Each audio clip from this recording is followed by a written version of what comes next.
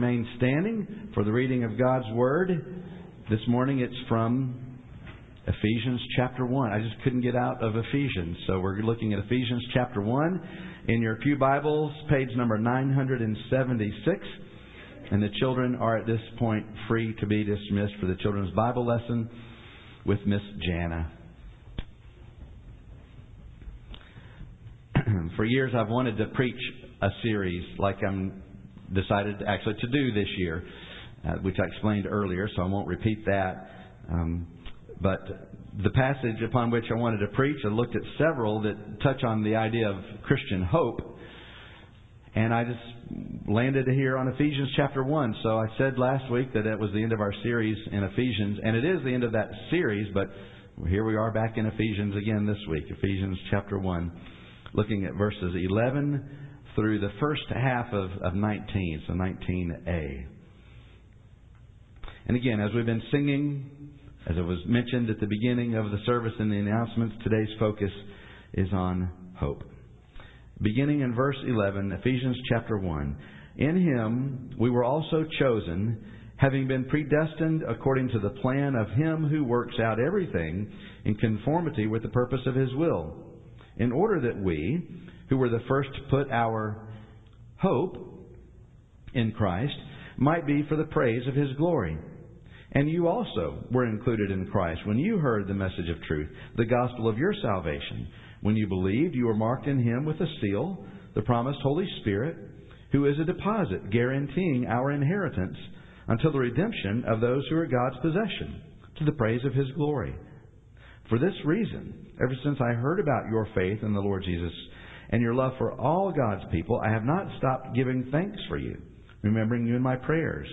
I keep asking that the God of our Lord Jesus Christ, the glorious Father, may give you the spirit of wisdom and revelation so that you may know Him better. I pray that the eyes of your heart may be enlightened in order that you may know the hope to which He has called you, the riches of His glorious inheritance in His holy people, and His incomparably great power for those who believe. This is God's Word. Thanks be to God. Lord, would you please open our eyes and enable us to behold wonderful things from this your Word. Through Jesus we pray. Amen. You may be seated.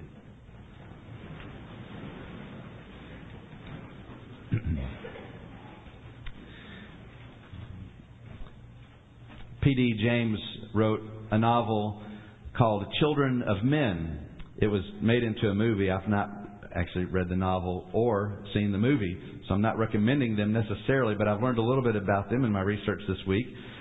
It's a typical dystopian work where, the world is coming to an end. Everything's falling apart. And in particular, what is bringing it about in this particular novel is everyone is infertile. And so no babies are being born. And so what happens is it's a novel about what man does when he has no hope of a future. When he's just completely hopeless, in a sense. And of course, what happens? Of course, tyrants take over and run the government. People treat others just with absolutely no dignity, no respect. They then dote on their animals. That's the only thing that they really have. They dote on their animals. They push them in baby strollers, which I've actually seen in the United States of America. But they would even baptize them in this particular work. So again, it's typical end of the world stuff. And what it shows us is what becomes of man when he's hopeless. And what becomes of man is lawlessness and anarchy. You saw a little bit of that even here recently with this shooter, an employee who shot up some of his fellow employees at a Walmart. I think it was up in Virginia, maybe, if I remember correctly.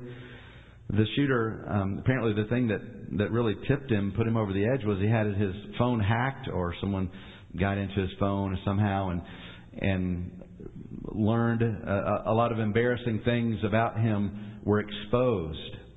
And in his suicide note kind of thing, he noted that and how he was never going to be able to recover from it. He was, in a sense, hopeless. And that's what hopelessness does, whether it's novel like Children of Men or what we saw with the Walmart shooter, hopelessness leads people to do crazy things. Hope is crucial for us. Hope is essential even. Hope gives us reasons to live. And hope guides the way that we live. So let me dive in trying to answer 4 questions. First of all, this morning, what is hope? Now, when we say today, in typical just modern parlance, I hope so, that's not at all what the Bible is talking about when it refers to hope. We're usually just wishing something were to be so. I hope we'll have a white Christmas this year. Well, that's truly wishful thinking if you live in Birmingham, Alabama. It is very unlikely that we're going to have a white Christmas in Birmingham. Of course, we're at that time of year where people ask children what it is that they hope to get for the Christmas. And what do we refer to it as? A wish list. Hope and wish in modern usage are used interchangeably. There's really no difference between that which we hope for and that for which we wish. But in the Bible, it's very different. In the Bible, it's an expectation. It's something that you are sure is going to happen, something you know is going to happen. It just hasn't happened yet.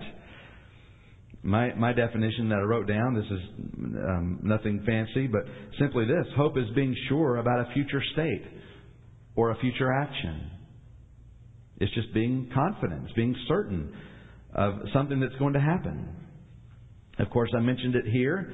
We see it in verses 12 and 18, in order that we who were the first to put our hope in Christ might be for the praise of His glory. And then in verse 18, I pray that the eyes of your heart may be enlightened in order that you may know the hope to which He has called you.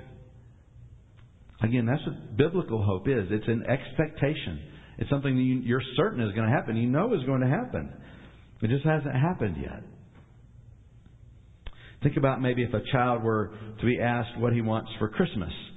And he tells his parents that he wants a bicycle for Christmas. And so a couple of weeks before Christmas, Mom comes in and says, now you need to go to your room for just a minute. And, it's Christmas season. Don't ask questions. Just go to your room and hang out there for a few minutes. And so the child dutifully does. But then also he happens to find himself looking out the window to see his dad bringing a bicycle into the garage. Later he looks over and goes into the garage and sees something that is maybe shaped like a bicycle, which of course he's already seen by looking out the window, and it's covered with a blanket or a sheet or something like that. He knows he's getting a bicycle for Christmas. It's what he asked for. He saw it brought in. He sees it right over there in the corner. If you were to ask him what he's hoping to get for Christmas, he'd say, well, I'm hoping for a new bicycle. And if you were to push on it, well, do you think you'll get one? I mean, his honest answer would be, I know I'm getting one. That's biblical hope. It's being sure, certain, 100% sure about what is coming our way. You'll receive something. You're certain of it. You know you will. It hasn't happened yet, but you know it's going to happen. That's biblical hope. It's not typical modern hope where we just say, well, it probably isn't going to happen. I hope it will. It's just a wish. Not at all. Biblical hope is certainty, a certain expectation. Second, in what do we hope? What are we hoping for? Well, we hope, first of all, to be God's inheritance. Again, it's not a wish that we'll be God's inheritance. No, we know that we will be God's inheritance, which was what we see here in verses 13 to 14. When you believed, you were marked in Him with a seal, the promised Holy Spirit, who is a deposit guaranteeing our inheritance. Usually when we think of an inheritance, we think of what we're going to receive. But in this case, the inheritance is what God receives. And what does God receive? You. Me. He receives us. We are His inheritance. And the other word that's used here is possession. Again, verse 14, the promised Holy Spirit, who is a deposit guaranteeing our inheritance until the redemption of those who are God's possession. Both of those words describe you and me. inheritance, possession. You know, an inheritance in a sense is kind of the bulk of the wealth that comes there. A possession, though, is something different. A possession means something that you treasure. It may not really be actually worth very much money, or it might be worth a ton. We had some conversation even this week at my home over Thanksgiving, and my daughter Reagan was talking about this one portrait of my mom's grandmother that she really wanted to have someday. It's not necessarily worth a ton of money, but it's a treasured possession. It's something that's highly valued in the home. You might own a piece of artwork that's worth $100 million. And somebody comes along and offers you $200 million, and you say no. $300 million, no. Up to $1 billion, no. It's priceless. It's a treasured possession. It's beyond valuable. It's invaluable. Something you wouldn't part with for any price. Do you realize what's being said here in Ephesians 1 about you? That's the way God views you and me. That's the way God views His people. We are His treasure. We're priceless. And if God values us like that now, on this side of the veil, on this side of heaven, what will we finally do when we meet Him face to face? What will that be like? That's what we're in for. That's what awaits us. So we hope to be God's inheritance, and then second, we hope for a renewed world. Again, not just a wish for a renewed physical world, but we hope, we know it's going to happen. Again, verse 13 talks about the promised Holy Spirit, and 14, who is a deposit guaranteeing our inheritance until the redemption of those who are God's possession, to the praise of His glory. Of course, the deposit, we know what that means. It's like a down payment. What then is coming? Redemption. To which you might say, if you know your theology, well, wait a second. I'm already redeemed. I've already experienced redemption. Well, yes, to an extent. But as Christians, we live, in a sense, some theologians refer to it as the already and the not yet. We've been redeemed, and yet we are still to be redeemed. We've been saved, but we are yet still to be saved. So that we live in this state where, again, things have happened. They're already, but they're not yet happened. And so we're already redeemed, yes, but not totally. Not physically. And the whole world has not yet been redeemed, which Romans chapter 8 talks about this. The final redemption that awaits us, it says in verse 22, we know that the whole creation has been groaning as in the pains of childbirth right up to the present time. Not only so, but we ourselves, we have the first fruits of the Spirit, groan inwardly as we wait eagerly for our adoption to sonship, the redemption of our bodies. For in this hope, we were saved. But hope that is seen is no hope at all. In other words, if you've already seen it, then it's not something you still expect to happen in the future. Who hopes for what they already have? But if we hope for what we do not yet have, we wait for it patiently. So there's this personal inheritance sort of aspect of what we hope for. And then there is this corporate, worldwide, physical renewal, where all nature longs for this, hopes for this, where there will be no more death, no more destruction, no more sin, no more pain, no more changes, no more goodbyes. That's the renewed world for which we wait and hope. In the 96th Psalm, we read these words about this idea. Say among the nations, the Lord reigns. Yes, the world is established. It shall never be moved. He will judge the peoples with equity. Let the heavens be glad and let the earth rejoice. Let the sea roar and all that fills it. Let the field exult and everything in it. Then shall all the trees of the forest sing for joy before the Lord.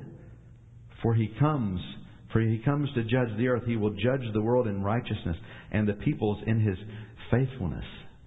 The trees will be singing. I know some of you don't really enjoy singing. Some of you, it's because you just can't carry a tune in a bucket. We understand.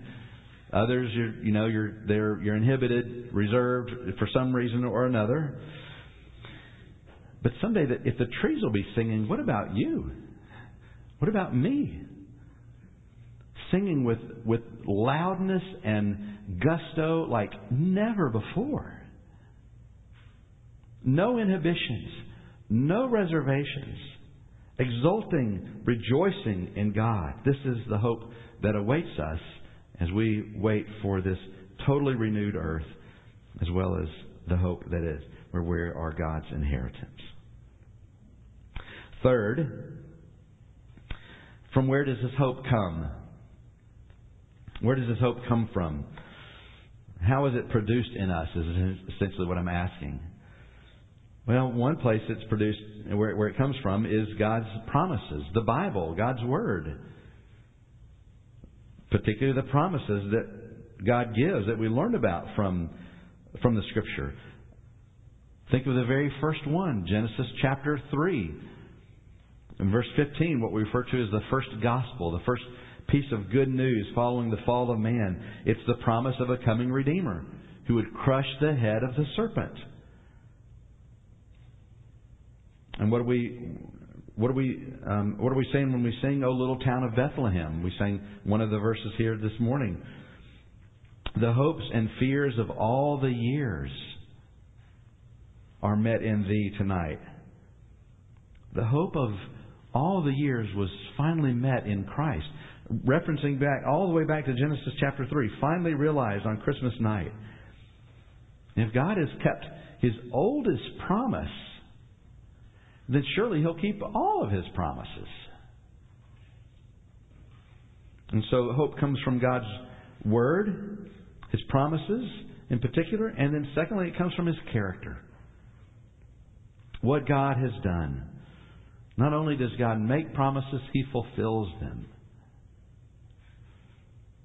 He gave His own Son to pay the penalty for our sin. And since that's the case, we can be sure that God will withhold nothing from us. As it says in Romans 8:32, He who did not spare His own Son, but gave Him up for us all, how will He not also, with Him, graciously give us a few more things? No, it doesn't say that. It says, how will He not also with Him graciously give us all things? You think about going on. I hear, I haven't been on one yet, but I hear there are these all expenses paid cruises. So you just pay one lump sum and it takes care of all your food, everything. You just, you're at the pool on the top deck of the cruise liner or whatever, and you just walk over, I guess, to the tiki hut or the concession stand or whatever it is, the little bar, and you ask for a drink or you ask for a Snickers, and you get it. You don't have to sign anything. You don't have to pull out money. It's all expense paid. You get it all. What God has done for us is He's provided all things for us. And so we get this hope from thinking about His character, what He's done. I know personally one of the things that encourages me most on a regular basis is seeing my answered prayer list. And if you don't keep some sort of record of the things you're praying for and then write down or transfer it if you're using an app, which is what I do, transfer it to the answered prayer list. If you're not doing that, you're really missing out. You're missing an opportunity to see your hope built, your assurance built, your certainty strengthened. God's character, how He answers prayer, God's Word, what He's promised. That's where our hope comes from. And finally, why is hope so important? First of all, it's so important because hope changes the way we live in the here and now. It changes the way we live our lives. What we hope for leads to actions that we take by faith, which is what we learn from Hebrews chapter 11. We read in Hebrews chapter 11, now faith is the assurance of things hoped for, the conviction of things not seen. For by it the people of old received their commendation. So Hebrews 11, it teaches us how godly people of the Old Testament responded, lived, acted in light of their hope.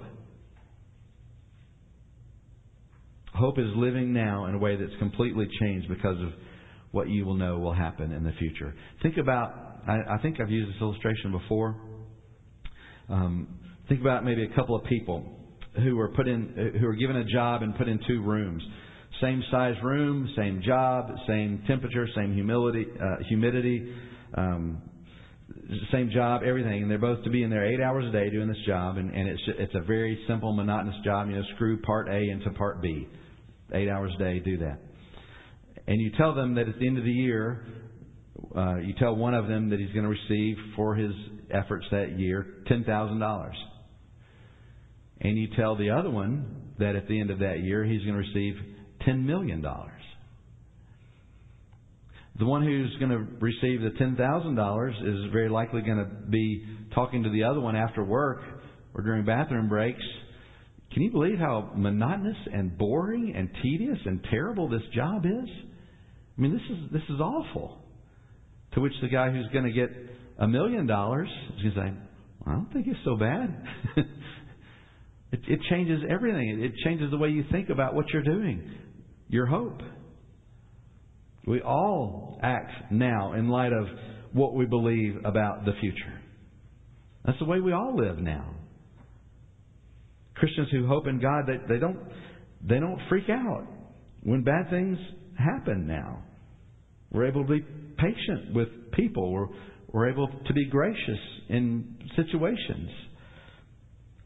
Christian hope takes our eyes off of this world and what we have or don't have. Christian hope takes our eyes off of this world and people who may be trying to take advantage of us. If you reject the idea of God and this idea of an afterlife, and in other words, you have no hope about the future, you believe that at the end there's only death. Death just follows the end of life. Then you will go live however you want, just indulging every desire, because you won't have any accountability. You'll have no hope of a glorious eternal future. And if that's the case, well, then why not just eat, drink, and be merry, for tomorrow we die. And so you just commit the sins of gluttony and drunkenness every day. Why be involved in any efforts to improve society? Why care about your fellow man? I mean, he's no different from a June bug or a grain of sand. If you have no hope of a justice that will be implemented in the future, then you'll be controlling and difficult now, just seeking to make things just and the way you want them and think they should be here and here now, just trying to control everything, besides being no fun to be around. Hope changes everything. And second, why it's so important, hope is central to who we are. We're hope-based people. Expectations about the future, they're at the core of our being. And so, therefore, we have to make sure we have the right hopes, the right expectations. I mean, think about the things in which we typically hope. I mean, just a couple of things. We hope or expect for our love to be reciprocated. And when it's not, we lash out. Bad things happen. Sometimes people get violent. Or maybe it's not love, but just flattering words. We expect our flattering words to be reciprocated. And so when someone doesn't do that, then there's depression on our end. Or maybe we tried to destroy the one we flattered earlier with our words. We, as Christians, oftentimes hope. We have the wrong hope in the sense that we hope to be accepted by a watching world, lost world. But in doing so, we forget about the exile nature, pilgrim nature of our lives as Christians. Expectations, hopes are central to how we live our lives. And so we have to have the right hopes and the right expectations. Last quick thought. there's a reason hope is central to who we are. I mean, certainly, in one sense, a sort of reference that's here, but it's because we're made in the image of God. As it says in Ecclesiastes chapter 3, we have eternity set in our hearts. But also we have hope because of Jesus. Again in Ephesians chapter 2, we read in verse 11, remember that at one time you Gentiles in the flesh, that's all of us unless you're Jewish, we were separated from Christ, alienated from the commonwealth of Israel, and strangers to the covenants of promise, having no hope and without God in the world. But now, in Christ Jesus, you who once were far off have been brought near by the blood of Christ.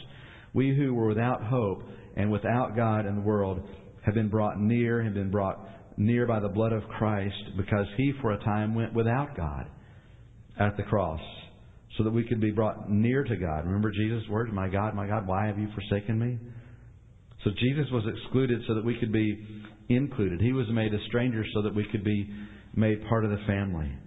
He went without so that we might be brought near to God. Christian hope, it changes everything. It exists because of the work of Jesus. And I pray that we would all be characterized as hopeful Christians, especially during this Advent season. Let us pray.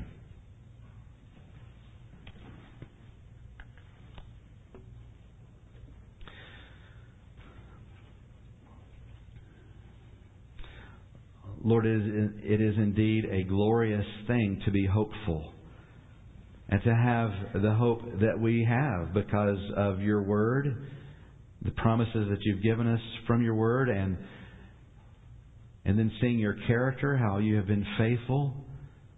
And then you give us the Spirit who just stamps, seals all of it in our souls. And so we today, O Lord, are hopeful. But I pray that it would be stirred up more and more during this Advent season. Lord, may we as Christians be the most hopeful and joyous and loving and peaceful people to walk the face of the earth. It should be that way, O God. And it is. And it will be that way when we fix our hope on Christ. In whose name we pray. Amen. Let's stand and sing as a hymn of response. Number 219, All Praise to Thee, Eternal Lord.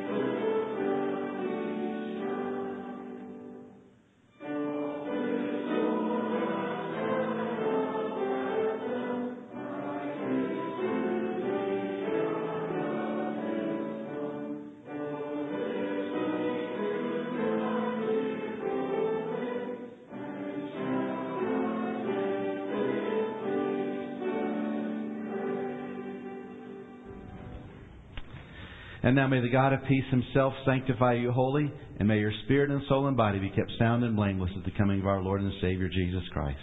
He who calls you is faithful, and He will do it. The grace of the Lord Jesus be with you. Amen.